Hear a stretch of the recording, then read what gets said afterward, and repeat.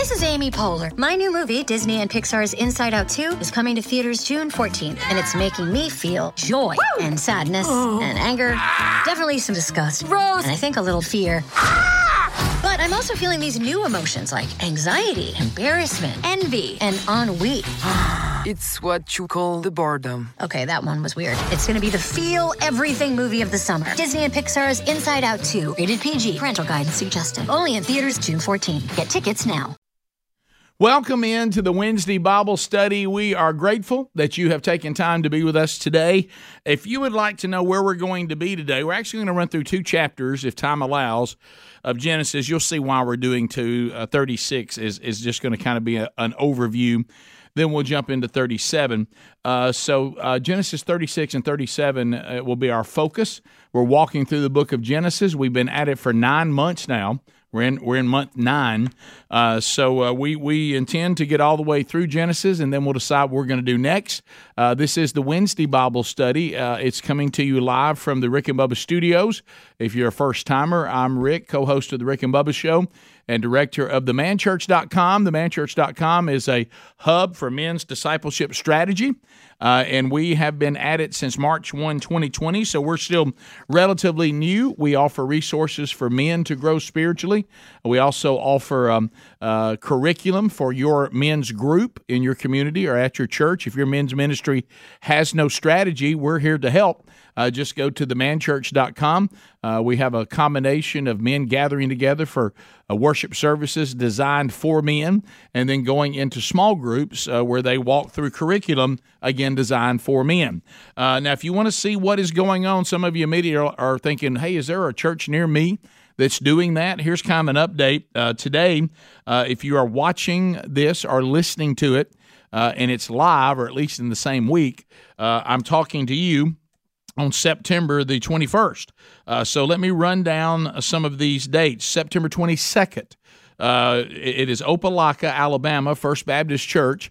Andy Blanks will be there. Andy Blanks is part of our team. He helps write our curriculum and certainly goes out and teaches. He's an outstanding teacher, and he will be there speaking. They have been in the curriculum for the entire time we've been a ministry. They've been using our curriculum, so they're actually in the 3rd curriculum, and Andy Blanks will be there for their Next Man Church. That's the gathering. Also, the 25th is a very busy day for themanchurch.com. We've got Scott Dawson speaking in Athens, Alabama. That's Sunday night, the 25th, at Friendship Church. They've just started the strategy. Kicking off the strategy, their very first gathering into their very first curriculum is First Baptist Church, Starkville, Mississippi. That's also coming up on Sunday night. On the 28th of September, St. Paul United Methodist Church in Gulf Breeze, Florida, is going to start meeting in their curriculum at 6 p.m. Once a week. And if you want to be part of their group, be there for the first one, and that's coming up on September 28th. Just be there at St. Paul United Methodist Church at 6 p.m., and they'll start the curriculum there. Some other things that you may want to make a note of. Also, I'll have an opportunity to be speaking a couple of times this weekend. These don't involve the Man Church, but from BurgessMinistries.com, Sherry and I will be speaking together at Valleydale Church in Birmingham. There's a grief conference that is coming up. You know, so many people are hurting and struggling and grieving, and they're just looking for hope and answers. So the Strength to Stand counseling service has teamed up with us and asked Sherry and I to come be one of their sessions. And if you know someone that maybe needs some help with their grief, or maybe you do, we'll be discussing at length, what God has already said about this, and also giving you some, life application on how we've been through grief in our life. And then there'll be counselors there for breakout sessions to help you as well. That's this Saturday, and seats are available. You can find those details at BurgessMinistries.com under events, Saturday the 24th in Birmingham at Valleydale Church. Then on a Sunday morning, I'll be at West Mobile Baptist Church, and I'll be speaking at both services there during the normal worship time at West Mobile Baptist Church. They are doing our men's strategy too, but that's not what this is about. This is a Sunday morning worship, and they have guest preachers and speakers every September, and I'm honored to be their guest coming up on this Sunday morning, and you can certainly join us. That's also at burgessministries.com under upcoming events. So let's open up in a word of prayer, and let's jump right into where we are today. Lord, we love you. We thank you, and we ask that you speak to us today. Lord, we continue to pray for individually for Jerry as he continues, Lord, to struggle with his back and his post-surgery situation, and help him, Lord, to get back on his feet and us to get answers to the pain that he's still struggling with. And, of course, we continue to pray for Bubba, my partner with the Rick and Bubba Show, and his ongoing battle, Lord, with his liver and cancer and you know, the solutions that the doctors will be coming up with and hopefully maybe have already accomplished. But I pray for, you know, his ongoing treatment and the answers that he's looking for concerning that. And I pray that you be with his family. I pray that you continue to work through him, and I pray you continue to heal him. And, Lord, ultimately, we pray in all things how you taught us to pray, that your will be done. And in your name we pray. Amen. All right, so if you have your Bible or something with your Bible on it, I do want to deal with Genesis 36. Genesis 36 makes us, I remember when I turned to it and I started getting ready for the Bible study, I'm like, oh my goodness, where in the world am I going, and how will I build a Bible study around Genesis 36, Esau's descendants? And so I dove into all the commentary I could find, and I do believe that we can just do why this is here, and a couple of takeaways, and we can move on into 37 where we start the Joseph narrative, and that'll carry us through the end of Genesis. Joseph will. So I want to talk about this because it's very similar, if you remember, in Genesis chapter 25. Make a note of that, verses 12 through 18, when we were given by Moses the generations of Ishmael. Now, Ishmael's didn't take up near as much room as Esau, because he does not have as much to write about. But why was Moses giving us the generations of Ishmael? It's the same reason he's given us the descendants of Esau, because what he wanted to show us is this is God dealing with us making decisions that are not in his covenant plan. So he wanted us to know that Ishmael has been dealt with, and he's now removed from the narrative because he was not what God said. That was not who he was going to work through the covenant promise. So then it's happened again. Now we get to these twins, and what Moses is doing now is that he is going to remove Esau from the main thread of God's divine purpose. Isaac is going, if you remember, then became the central character when we left 25, and now in 36, it's the same thing.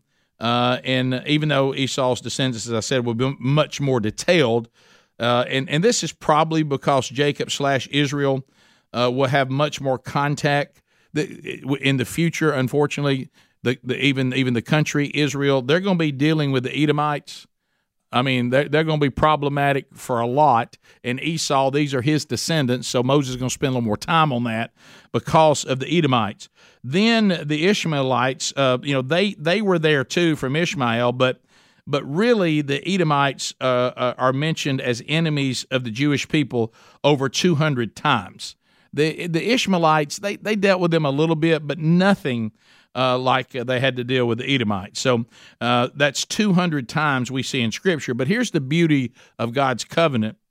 The mention of the Edomites, even though it's 200 times, it pales in comparison to Jacob / Israel, who you're going to see his descendants mentioned over 2,000 times. And the reason why this is also being detailed for us, if you'll take your Bible and you turn over to the writer of Hebrews, the writer of Hebrews once again is reminding us why God, before they were ever even born, knew that he was going to work his covenant from the younger brother Jacob and not from the older brother Esau. And the writer of Hebrews tells us in different English interpretations, there's words that are used differently in Hebrews 12:16. But if you want to turn over there, based on the English translation that you have, you'll have one of these words when describing Esau, but none of them are good. Okay, so look at 12 and then look at verse 16, what the writer of Hebrews says about Esau. And it says, see that, first of all, 15, see that no one fails to obtain the grace of God, that no root of bitterness springs up and causes trouble, and by it may become defiled, that no one is sexually immoral or unholy like Esau. Well, that's the English Standard Version. Some of the others call Esau profane. But if you're called profane, godless, or unholy, that's not good. Okay, so that's the reason why you see that Moses is saying God is now going to take this Esau narrative and he's done with it. But you need to know about Esau's descendants because of the problems that they present for God's people. And so if you look at verses 1 through 8, and we're not going to read all this, it establishes that Esau is an ancestor of the Edomites. Moses wants us to know that. Esau goes full-time to Seir. That also fulfills prophecy. Why? Because God told us that Esau and Jacob would be separated. They would not continue to journey or sojourn together, and they weren't going to have any more interaction with each other. So what's happening, really, you know how God moves Esau up into these mountains? Because he and his brother got too much stuff. They can't coexist. There's just too much. There's not enough land. There's not enough room. So Esau takes his stuff and to fulfill prophecy, and he moves to Seir, and that's going to be his true home. So he's also leaving the area that was promised to God's people. Another something you want to take out of this in verses 9 through 14, you want to also take away this word, Amalek. Amalek is problem. This is one of Esau's descendants. One of Esau's sons, Eliphaz, had this child with a concubine whose name is Timnah. So it wasn't even one of his wives. It was a concubine. But let me tell you, Amalek becomes a big problem. His descendants are a nomadic tribe that constantly was at war with Israel. Remember the Amalekites? That's his bunch. That comes from this child. And if you remember, God said in Deuteronomy 25:19, again through Moses, God said that the Amalekites and Amalek, he wanted that name removed from the landscape of time. That's how much God hated this person and the way they lived and all their descendants. And you see that God does eventually deal with them, and that the name will be removed from all under heaven is the exact quote from Deuteronomy 25:19. Hey, you're a really bad person, and you really did a lot of evil if God said, I want your name and anybody connected to you to be removed from all that's under heaven. I don't want anybody to hear about you anymore. So that's why it's important that Moses says, look, this is all Esau's bunch here. These are bad people. Then you get to verses 15 through 19, and he's going to do the chiefs of all the different clans. Verses 20 through 30 give you the children of Seir. This is mainly to show that Esau officially settled here, and this again is going to point that they became locals, and he began to produce even more children. His descendants did with the local people, which we all know they were not supposed to do.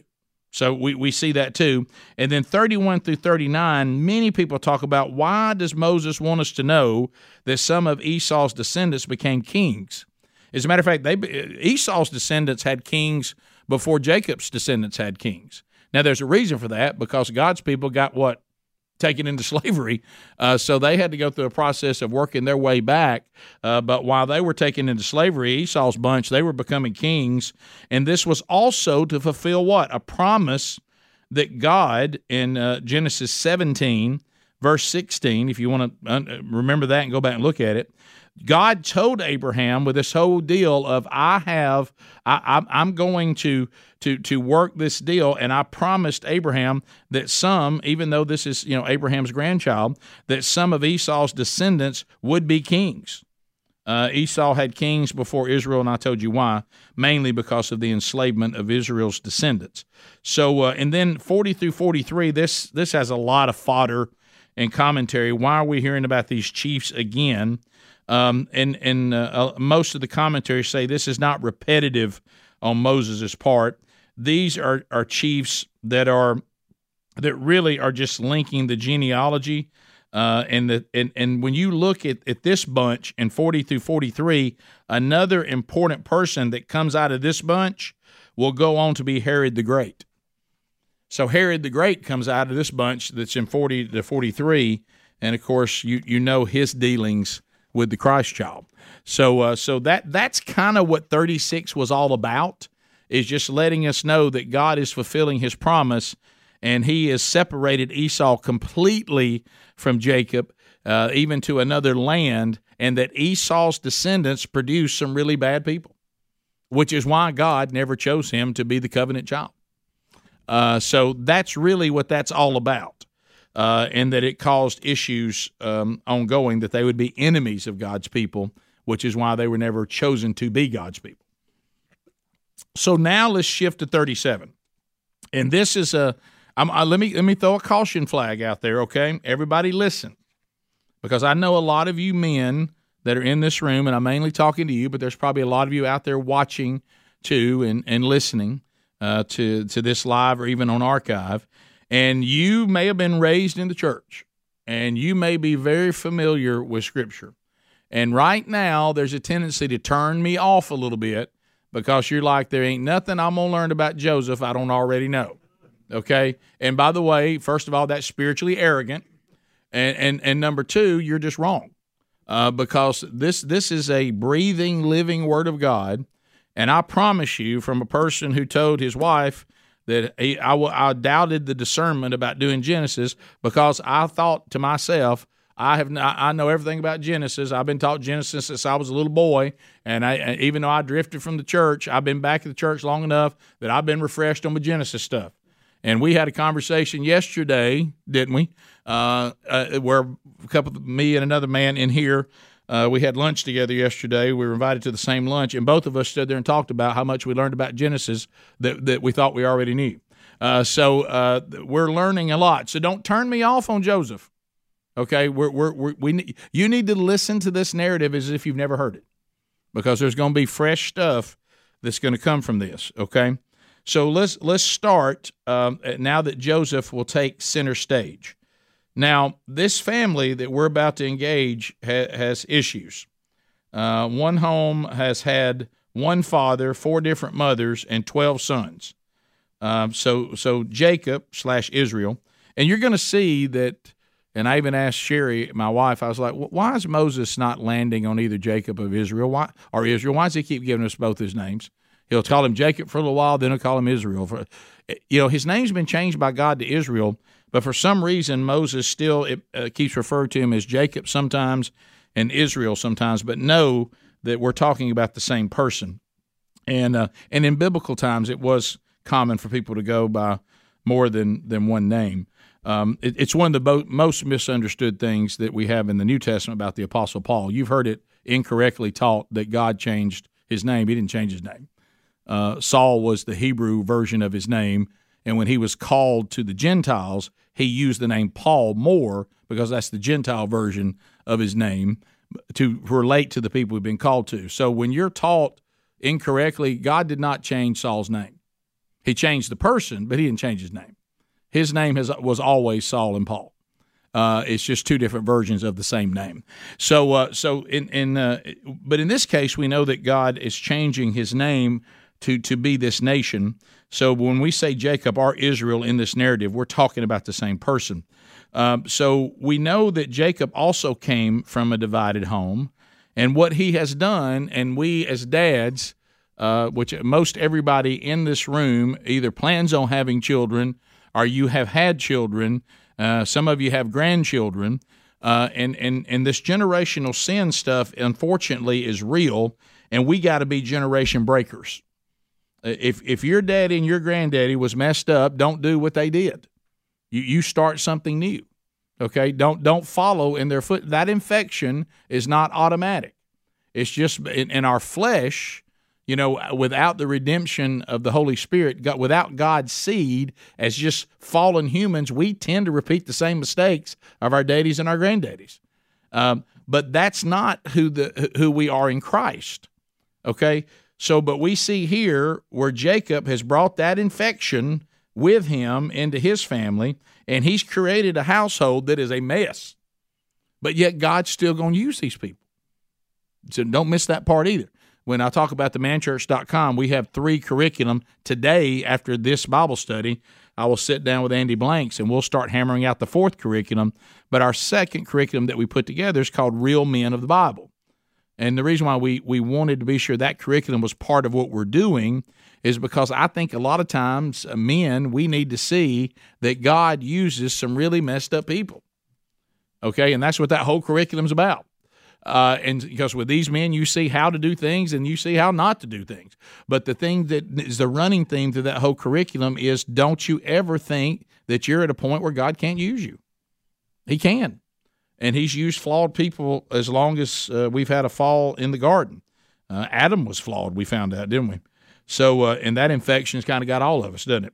So let's go to verse 1. Verse 1 is pretty straightforward. Jacob lived in the land of his fathers, sojourning in the land of Canaan. And then this means Jacob is now where he was supposed to be. Verse 2, straightforward. These are the generations of Jacob. Notice what's said in 36. These are the generations of Esau.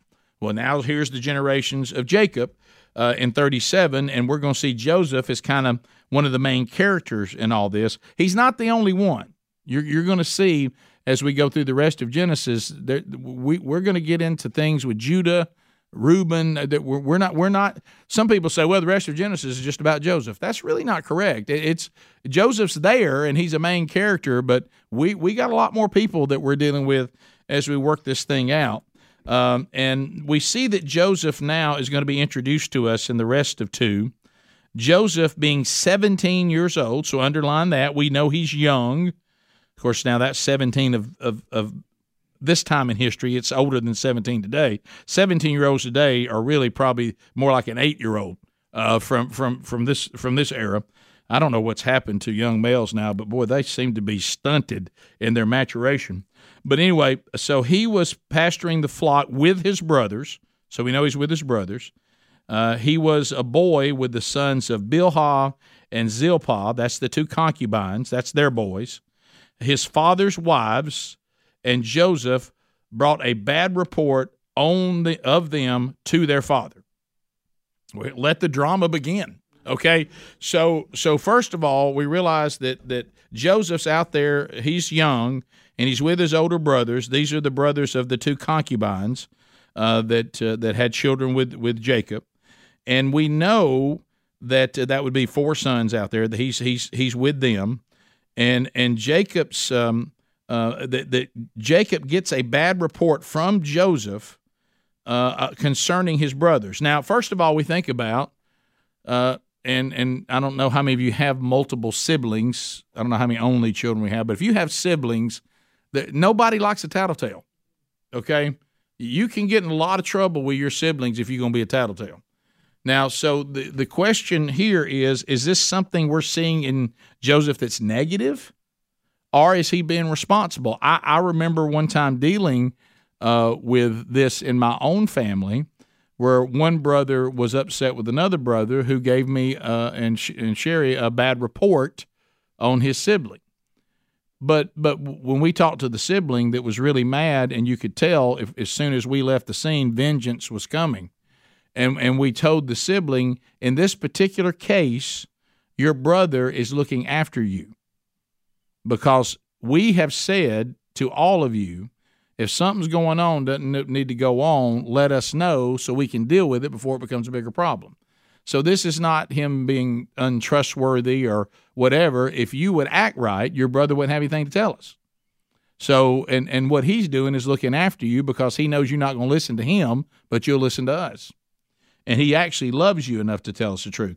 It's obvious that something had been going on, and Scripture doesn't tell us what it was, but it must be something that was so evil that they were doing that Joseph couldn't let it slide. Now, it could be that Jacob had suspected that something was going on out there with the flocks, and he sends Joseph out there and says, "Now, I want to report when you get back." Could be that.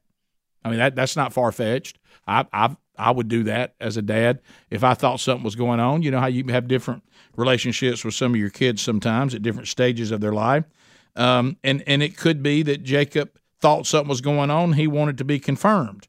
But we do know that when Jacob goes to the brothers and lets them know that the jig is up, that he knows what's going on, they know where he got the information.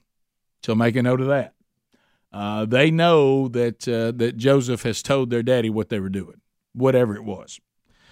So now let's look at 3 and 4, because but when his brothers saw that their father loved him, talking about Joseph, more than all his brothers, they hated him, and they could not speak peacefully to him. Okay? So now where are they getting this information? Now look back up at 3. Now Israel loved Joseph more than any other of his sons because he was the son of his old age. Now let's underline that for a minute, and I'll come back to that. And he made him a robe of many colors. And then 4. But when the brothers saw that their father loved him more than all his brothers, they hated him and could not speak peacefully to him.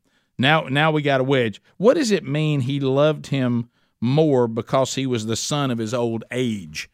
If you look into that, what that really means is what we've known all along. I mean, let's just call it. He's the son of Rachel. He's not the son of Leah. And it took Rachel longer to have this child, and Jacob was older when she finally had it. And the bottom line is Rachel has always been the wife he really loved. He was tricked into Leah. Leah's produced a ton of sons, and she's done a good job. She's been nothing but loyal, and she wants his the same favor that he gives to Rachel, but he just doesn't love her the way he loves Rachel. And unfortunately, he's let that favoritism now go to the children of Rachel, that he loves Joseph more than he loves them, and he shows it by getting this jacket, this robe for him. Now, this robe, this is where I told you not to turn me off, because you're going to learn stuff about this robe that I'm going to tell you some of you don't have right, okay? You've heard it's a robe of many colors. You've heard that, right? You know, we've heard the Technicolor Joseph thing and all that. Did you know that that's likely incorrect? So if you look at this, here's what the problem is with the robe, okay? So when you talk about this, you notice there's no mention of Benjamin here, and Benjamin is alive, but the reason why you don't see Jacob falling all over Benjamin yet is because the culture. We believe at this time, since Moses lets us know that Joseph is 17, this means Benjamin's only like 2. And daddies in those days, if he's still a 2-year-old, there's not much interaction between him and dad. He's mainly being raised by the mamas and the maidservants, and daddy's time with him is coming. He's not as connected to Benjamin yet as he is Joseph. But he certainly, you'll see before we're done with Genesis, he loves Benjamin. But at this time, Benjamin's only a little toddler. Okay, so that's why you see that he is talking about that this is a child and his oldest child from Rachel. Now, favoritism has run in this family. Isaac favored Esau over Jacob. Rebekah favored Jacob over Esau. Jacob favored Rachel over Leah. And now clearly Jacob favors Joseph over his other brothers, because Moses tells us that he does. But he doubles down by giving Joseph a special tunic. Now pay attention to this. This many colors thing, it isn't exactly correct. If you look at the real Hebrew word here, we're talking more about variegated than we are colored. Okay? The way it was made was the problem, because when you look, this really means that this tunic was long, and or it had long sleeves. And this is likely much more accurate than they hated it because it had a bunch of bright colors on it. No, the style of it was the problem. And that's what the real Hebrew words are saying. Why is the style a problem? Because his brothers wore tunics that were designed for working.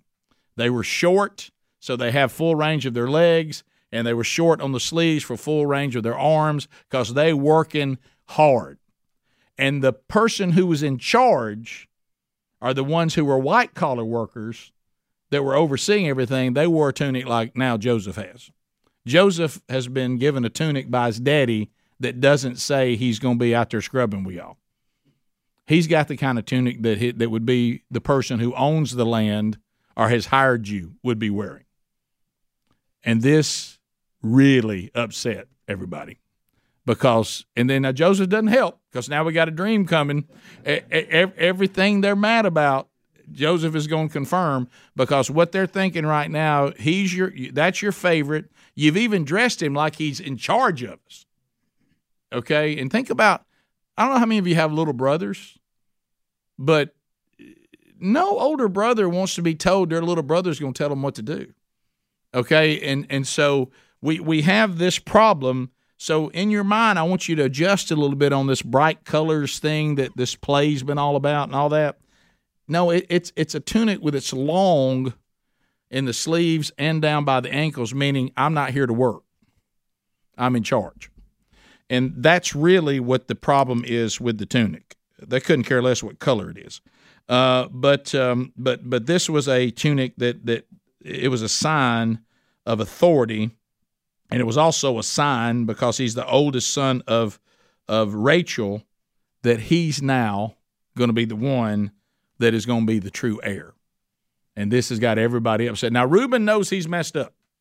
Reuben messed his deal up as the oldest of all of them when he, of course, raped one of his father's wives, which is a no-no from God in the Old Testament, and it's a no-no today. But Reuben had been removed from this position for this violation with Bilhah, and Simeon and Levi, who were next in line, they had committed the murders and theft over what happened to Dinah, so they're out. So and then the fact that he's the oldest of Rachel, who is Jacob's true love, all of this is causing quite a bit of hate inside this dysfunctional family. Now we go to verses 5 through 8, and it doesn't get any better. Joseph, clearly lacking some discernment here. You ever been around someone that's a little delusional about the environment we're in right now? But so verses 5 through 8, now Joseph had a dream, and when he told it to his brothers, they hated him even more. Why is that? Well, he said to them, "Hear this dream that I have dreamed. Behold, we are binding sheaves in the field, and behold, my sheaf arose and stood upright, and behold, your sheaves gathered around it and bowed down to my sheaf." His brothers said to him, "Are you indeed to reign over us?" Don't miss the tunics on the whole time, okay? "Or are you indeed to rule over us?" So they hated him even more for his dreams and for his words. So maybe Joseph could have been more diplomatic here. The brothers are mocking him. This is fanning the flames of hate, and he is mentioning himself when he gets down to the next dream. Look at 9. Then he dreamed another dream and told it to his brothers and said, "Behold, I have dreamed another dream." Hey, Joseph, we got it. I don't know if we need another one. "Behold, the sun, the moon, and 11 stars were bowing down to me." But when he told it, look, now Jacob's like, "Hey, you're killing us." Listen what Jacob gets in here now.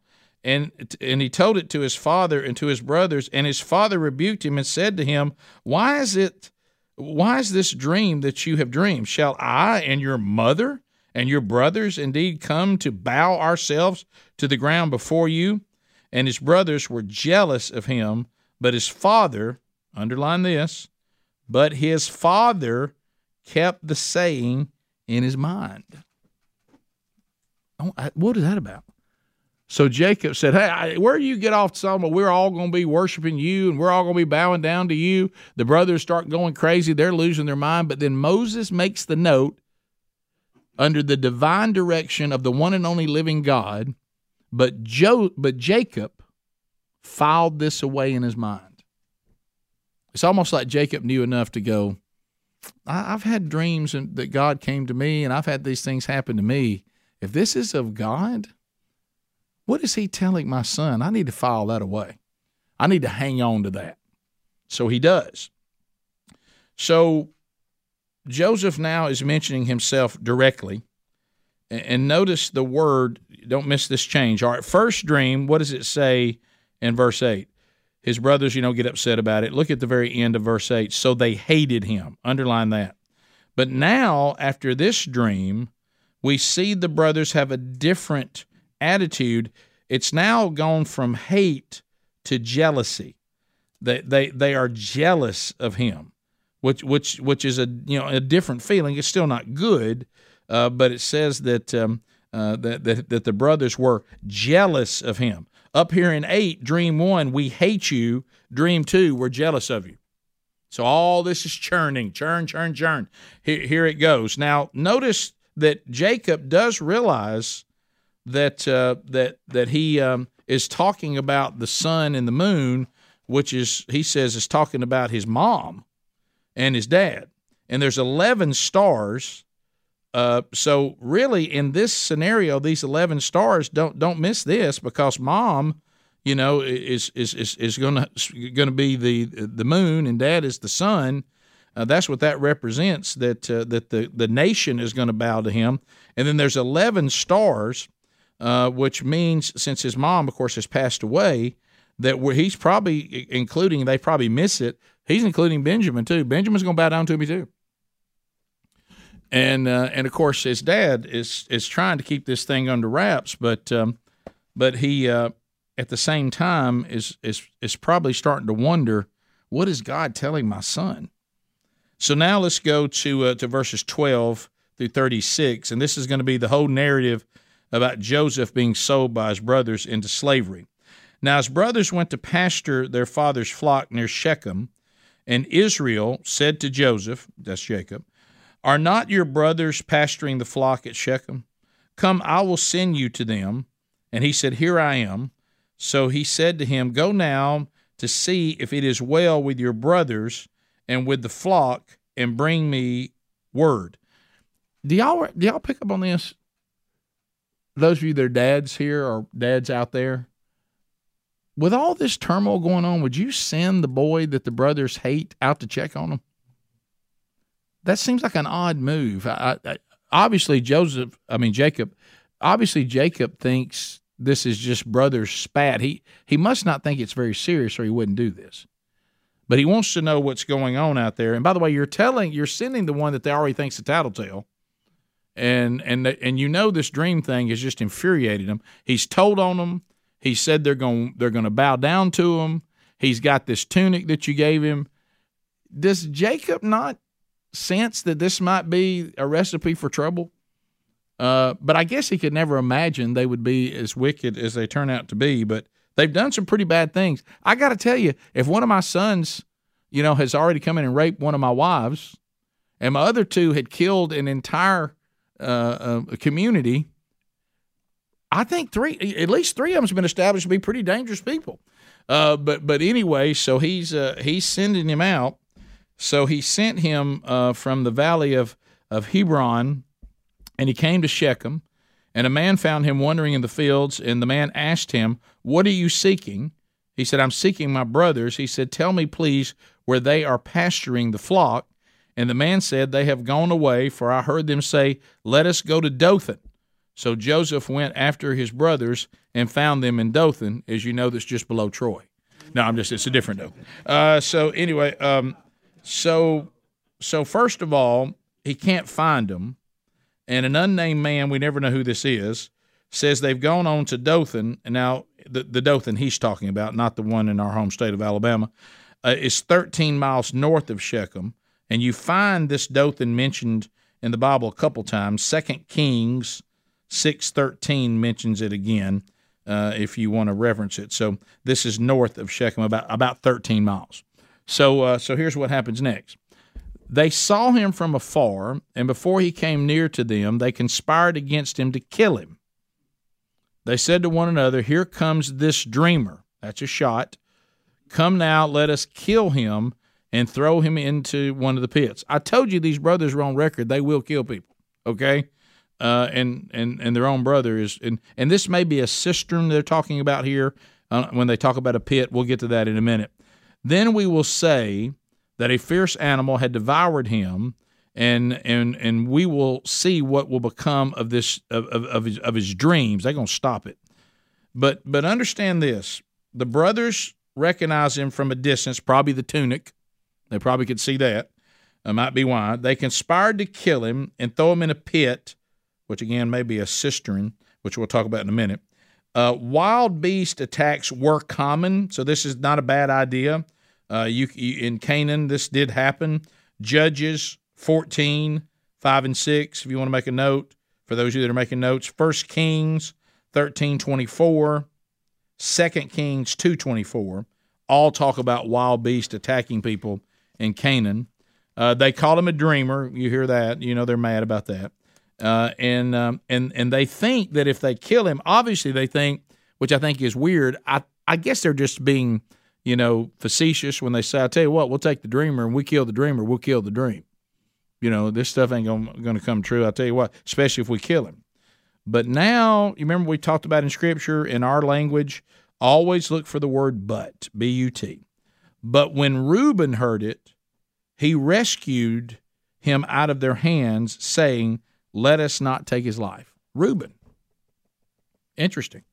So now the son that had already raped one of his father's wives and tried to take control of the family through sin, now Reuben is standing up for Joseph and is trying to keep his brothers from killing him. 22. And Reuben said to them, shed no blood, throw him in this pit here in the wilderness, but do not lay a hand on him, and he might rescue him out of the hand to restore him to his father. So we know, Moses knows what Reuben's motivation is. He tells us, and look at this, Reuben is smart enough to realize, because let's face it, you've got Levi and Simeon here. He looks up and he says, I know I can't take them. There's too many of them. So if I try to fight right now to save Joseph, they're going to beat me, and I may end up as dead as Joseph's going to be. So what I'm going to do is do an alternative plan. Let's not us just kill him. Let's throw him in this pit and let him just lay out here and die, and then he won't be found. But let us not shed blood, because then that might bring more punishment on us. And then Moses says his plan was to get him to throw him in the pit. Everybody leave the area. He'll double back and let him out. So Reuben is changing. You see, he's standing up now and trying to be a different man and is trying to do the right thing. But he is meeting much opposition on this. So he takes finally a positive role as the oldest brother, and actually later, 42:22, when we get to chapter 42, Reuben will actually remind his brothers that he told them not to kill him. I told y'all not to do this. And so now let's see what happens in 23. So when Joseph came to his brothers, they immediately did what? Stripped him of the robe. The robe's got to go. Stripped him of the robe. They hate that robe. The robe of many colors, which really means long sleeves and long down, that he wore. And they took him and they threw him in a pit. The pit was empty and there was no water in it. That's why we think it may have been actually a cistern that they kept water in. And you see these, if you've ever been to Israel, you'll see these everywhere. And they're fascinating. And they said there's no water in it. There's really no reason to tell us there's no water if it's just a pit. So they're throwing him in one that's empty, where that water was usually stored in. And so we're also going to find out when we get to chapter 42 as well, and the recapping of this. When we get to 42, we're going to find out from Moses that Joseph begged for mercy. He begged them not to do this to him. You don't see that here, but we'll see it later, so you can get the whole scene in your mind right now. So he was begging them not to throw him in that pit. Then verse 25, then they sat down to eat. I would underline that. And looking up, saw a caravan of Ishmaelites coming from Gilead, with their camels bearing gum, balm, and myrrh on their way to carry it down to Egypt. Okay, so they look up. This is how callous these men are. They've already talked about killing their own brother, okay? And then when they finally go to the pit idea that Reuben gets them on, this has been so traumatizing to them, they eat lunch, okay? I mean, can you imagine if you were, like, ready to murder your brother and now you're going to throw him in a pit to lay there and die, and your first thought is, do we still have sandwiches? And you sit down and have a meal? This is how callous they are. They don't seem stressed by this at all. They got that tunic, and they've thrown him in the pit, and they're glad to be done with him. Let's have a sandwich. So then they look up, and they see an opportunity, to profit from this. That not only are we so callous that we're eating a meal, we see Ishmaelites coming from across the Jordan. Now, in a minute, you're going to see them called Midianites. Don't let that weird you out. All that means is Moses gets real specific about Ishmaelites, kind of a general, who they are. The Midianites tells us specifically who they are, okay? So 26 through 28. So 26 through 28, then Judah, Judah's going to be big when we get to the end of the story. Underline Judah.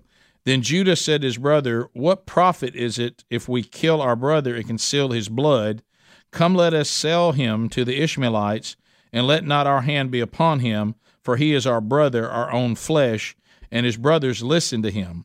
Then Midianite traders passed by, and they drew Joseph up and lifted him out of the pit and sold him to the Ishmaelites for 20 shekels of silver, and they took Joseph to Egypt. All right, so Judah says, look, let's profit from getting rid of Joseph, because he knows that the law would condemn them from killing Joseph. But you know what's so sad about this? You find out that selling your own people into slavery, when we get to Exodus 21:16 and Deuteronomy 24:7, it's still condemned. Even when he tries to say, look, let's don't kill our own flesh and blood, and that's over the line. Let's sell our brother into slavery. And you find out that he really hasn't bettered his situation much, because God forbids that as well. The brothers agree. They sold him. Here's the thing about this. Don't miss this. Remember how much their father thought of Joseph? The price that we come up with here is no big deal. That's about what any male slave cost. They didn't even consider him to be any more value than anybody they'd be selling into slavery. That was kind of the going rate, okay? You also see that slavery been around a long time. It's not something the United States of America came up with. So let's go to verses 29 and 30. When Reuben returned to the pit and saw that Joseph was not in the pit, he tore his clothes. Now, what does that mean? He repents. He realized they blasphemed God, and he tears his clothing. So you do see Reuben is repentant of the way he's behaved, but he's not quite man enough to stop it. He's trying to find a plan to stop it, but he is distraught that Joseph is gone, and he returned to his brothers and said, the boy is gone, and where shall I go? Now, we do not know. I read 4 different commentaries on this. Nobody knows where Reuben was, why he left, what he went to do, where he went. Nobody knows. But it's obvious by what we're seeing here. He wasn't there for the sale of Joseph. Maybe he didn't want to eat a sandwich. I don't know what happened. Maybe he forgot to bring his food and he went to get food. Nobody knows where Reuben went, but for a moment he's gone, and we don't know where. And so when he comes back, he comes to them and says, what's happened to the boy? The boy is gone. Now Reuben says, now where can I go? Why would he say that? Well, I'll tell you what he's saying. He knows this is bad, bad, bad, and he doesn't want to face Jacob without Joseph. He's assuming the role of the leader in the family in Jacob's absence, and he says, what we've done here, we can't return to our father without his favorite son. So he's recognizing this is hurting our father. How do we go face Dad without our brother? Where are we supposed to go now? We've done this. Now what life do we have? So you see the brothers respond. And then they took Joseph's robe and slaughtered a goat and dipped the robe in blood, and they sent the robe of many colors and brought it to their father and said, "This we have found. Please identify whether it is your son's robe or not." Now, there's so much going on here in 31 and 32. So they respond with an idea, and they go back to the narrative about the wild animals. The plot to deceive Jacob mirrors his plot to deceive Isaac. Because what did Jacob, when he was young, and his mama, Rebekah, what was the plan they pulled? They went in to deceive Isaac. They used the robe of and used goat's fur, and so here's a goat's blood to stain the garment to deceive Jacob, just like he and his mama had used a goat to deceive Isaac. And see how this stuff comes around? And here's another thing we noticed. Don't miss this part. And they sent the robe of many colors and brought it to their father. They sent it. That means what? They didn't go do it themselves. They either had a helper or a slave with them, and they sent it. And listen to the way they phrase the question. Is this your son's tunic? They don't say, is this our brother's tunic? So is this your boy's tunic? You see the anger in that? You see the disrespect in that? They don't even call him their brother. Is this your son's tunic? You know, I don't know if you've ever had that happen before. Those of us that are married, if your son does something that your wife doesn't like, suddenly he becomes yours. This showed their resentment for the way that Jacob had handled his sons, which, by the way, Jacob was wrong to create this kind of favoritism. I'm not saying he's not, but this is an ugly response to that. But did the daddy create this environment? He certainly played a role in it. And he identified it, 33 now, and said, "It is my son's robe. A fierce animal has devoured him. Joseph is without a doubt torn to pieces." Then Jacob tore his garments and put sackcloth on his loins and mourned for his son many days. All his sons and all his daughters rose up to comfort him, but he refused to be comforted and said, "No, I shall go down to Sheol to my son, mourning." Thus his father wept for him.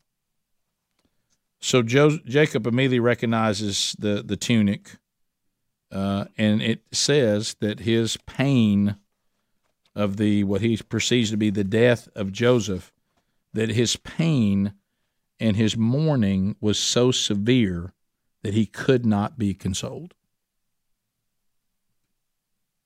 Have you ever been there? You ever had that kind of pain and mourning? It goes back to this thing Sherry and I are trying to do this Saturday, is to help people, because if you have this kind of grief where you can't be consoled, it will eat you and it can destroy you.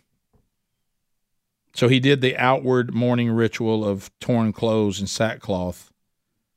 He refused to be comforted from his sons or his daughters. Now, notice daughters here is plural. This is but he only has one daughter. But they think that this is likely meaning his daughter-in-laws joined him as well, or tried to comfort him. His mourning, we're told, lasted many days, and he intended to mourn until he died. So here's that thing. Do you remember when all these things go on and everybody tries some way through sin and hate, jealousy, and strife to get something, it never, ever comes to you? Because they pull this plan, and their father's reaction actually does the opposite. The brothers, in their minds, have eliminated Joseph, but they would still be denied the affection and the doting that their father had given to Joseph. He didn't automatically say, well, now I'm going to treat you all the way I treated Joseph. Oh, come here, now let's repair this relationship. It only made it worse, because he wanted nothing to do with them. He wouldn't even let them near him, and he said, I'm going to stay in this state until I die so I then can go see my son. And then you see Joseph, what happens to him. Moses in 36 sets us up for chapter 39. And he mentions right here, meanwhile, meaning while all this is going on, the Midianites had sold him in Egypt to Potiphar, an officer of Pharaoh, the captain of the guard. And so we see here that Moses says, boy, have I got something I'm going to tell y'all about the life of Joseph in captivity. And the takeaways here are so many. You see this as throughout Scripture, even in the Old Testament, because the whole Bible is about Jesus. You see these types of Jesus, and Joseph is a type of Jesus, pointing toward Christ. But one of the applications that we can take away today, and you see that what all these brothers did is wrong, but I think those of us who are parents or desire to be parents, is we got to be real careful that we don't pick favorites. We got to be real careful that we don't parent this way, to where we obviously pick favorites and make any of our children feel like that. It's not that like my children know there may be times that I don't approve of you, or there may be times that I'm upset with you in choices you've made or things you've done, but it needs to be established that they are always loved. And I think the way this behavior from Jacob worked is that they didn't just feel that, they all have a unique relationship with him. They didn't feel like they were loved by him the way that he loved Joseph. But you're going to see something happen later in this that has always moved me. Now, we got a lot to get through before we get to that point, and I won't get ahead of myself. But you're going to see these brothers working through, God is willing to do whatever he needs to do to give us our best shot. And difficulty is, I know we wish that was not so effective. I really believe God would say to us, and he has said to us through Scripture, it's not my desire that I have to allow so much difficulty. I do it because it works. It seems to be effective in getting you closer to me. It seems to be effective to get you to change the way you're going, and I do it because I love you. And I know we all have heard the writer of Hebrews say to us that he disciplines those that he loves. And I think a lot of us in here would say, well, God must really love me. And he does. But even though this is what I've said to my children. It's what my mother said to me. And it was one thing that I thought, this is the way, and it's what God, I think, is saying to us on a much higher level. I love all of you, but the question isn't whether I love you or not. The question is, do I approve of you? As my mother said to me in my time of rebellion, she said, I will always love you, but right now I don't approve of you. I love all of you equal, but I don't approve of all of you equally. And but we got to make sure the foundation is there, that our children, just as God, because people always say this, it is true that God loves all of us, but does he not require repentance for us to be approved? Does he say, I love you so much, just strut your way any way you want to, and you can still come into my presence? He doesn't say that. He says, I love you, but now through repentance and redemption, I'll approve of you. And I think that's one of the misnomers we get a lot of times, is that God just loves us right where we are. No, he has the potential. He may love us, but that's not the question. The question is, does he approve of you? And that's the way we follow his lead on parenting too. If you have children that are not behaving as well as the other children, certainly don't let that go. and ignore those that are living correctly. But be sure they all know that they're loved equally. Not always approved equally, but loved equally. Because you create this kind of strife among your children, and it gets real ugly real fast. So right now, where do we stand with our Heavenly Father? We know that He loves us. He showed us that on the cross. The question is, who are we in this scenario? Are we the brothers? Are we Joseph? Are we Jacob? I don't know. I don't know who we are. I don't know everybody's situation, but it's worth asking. Let's pray.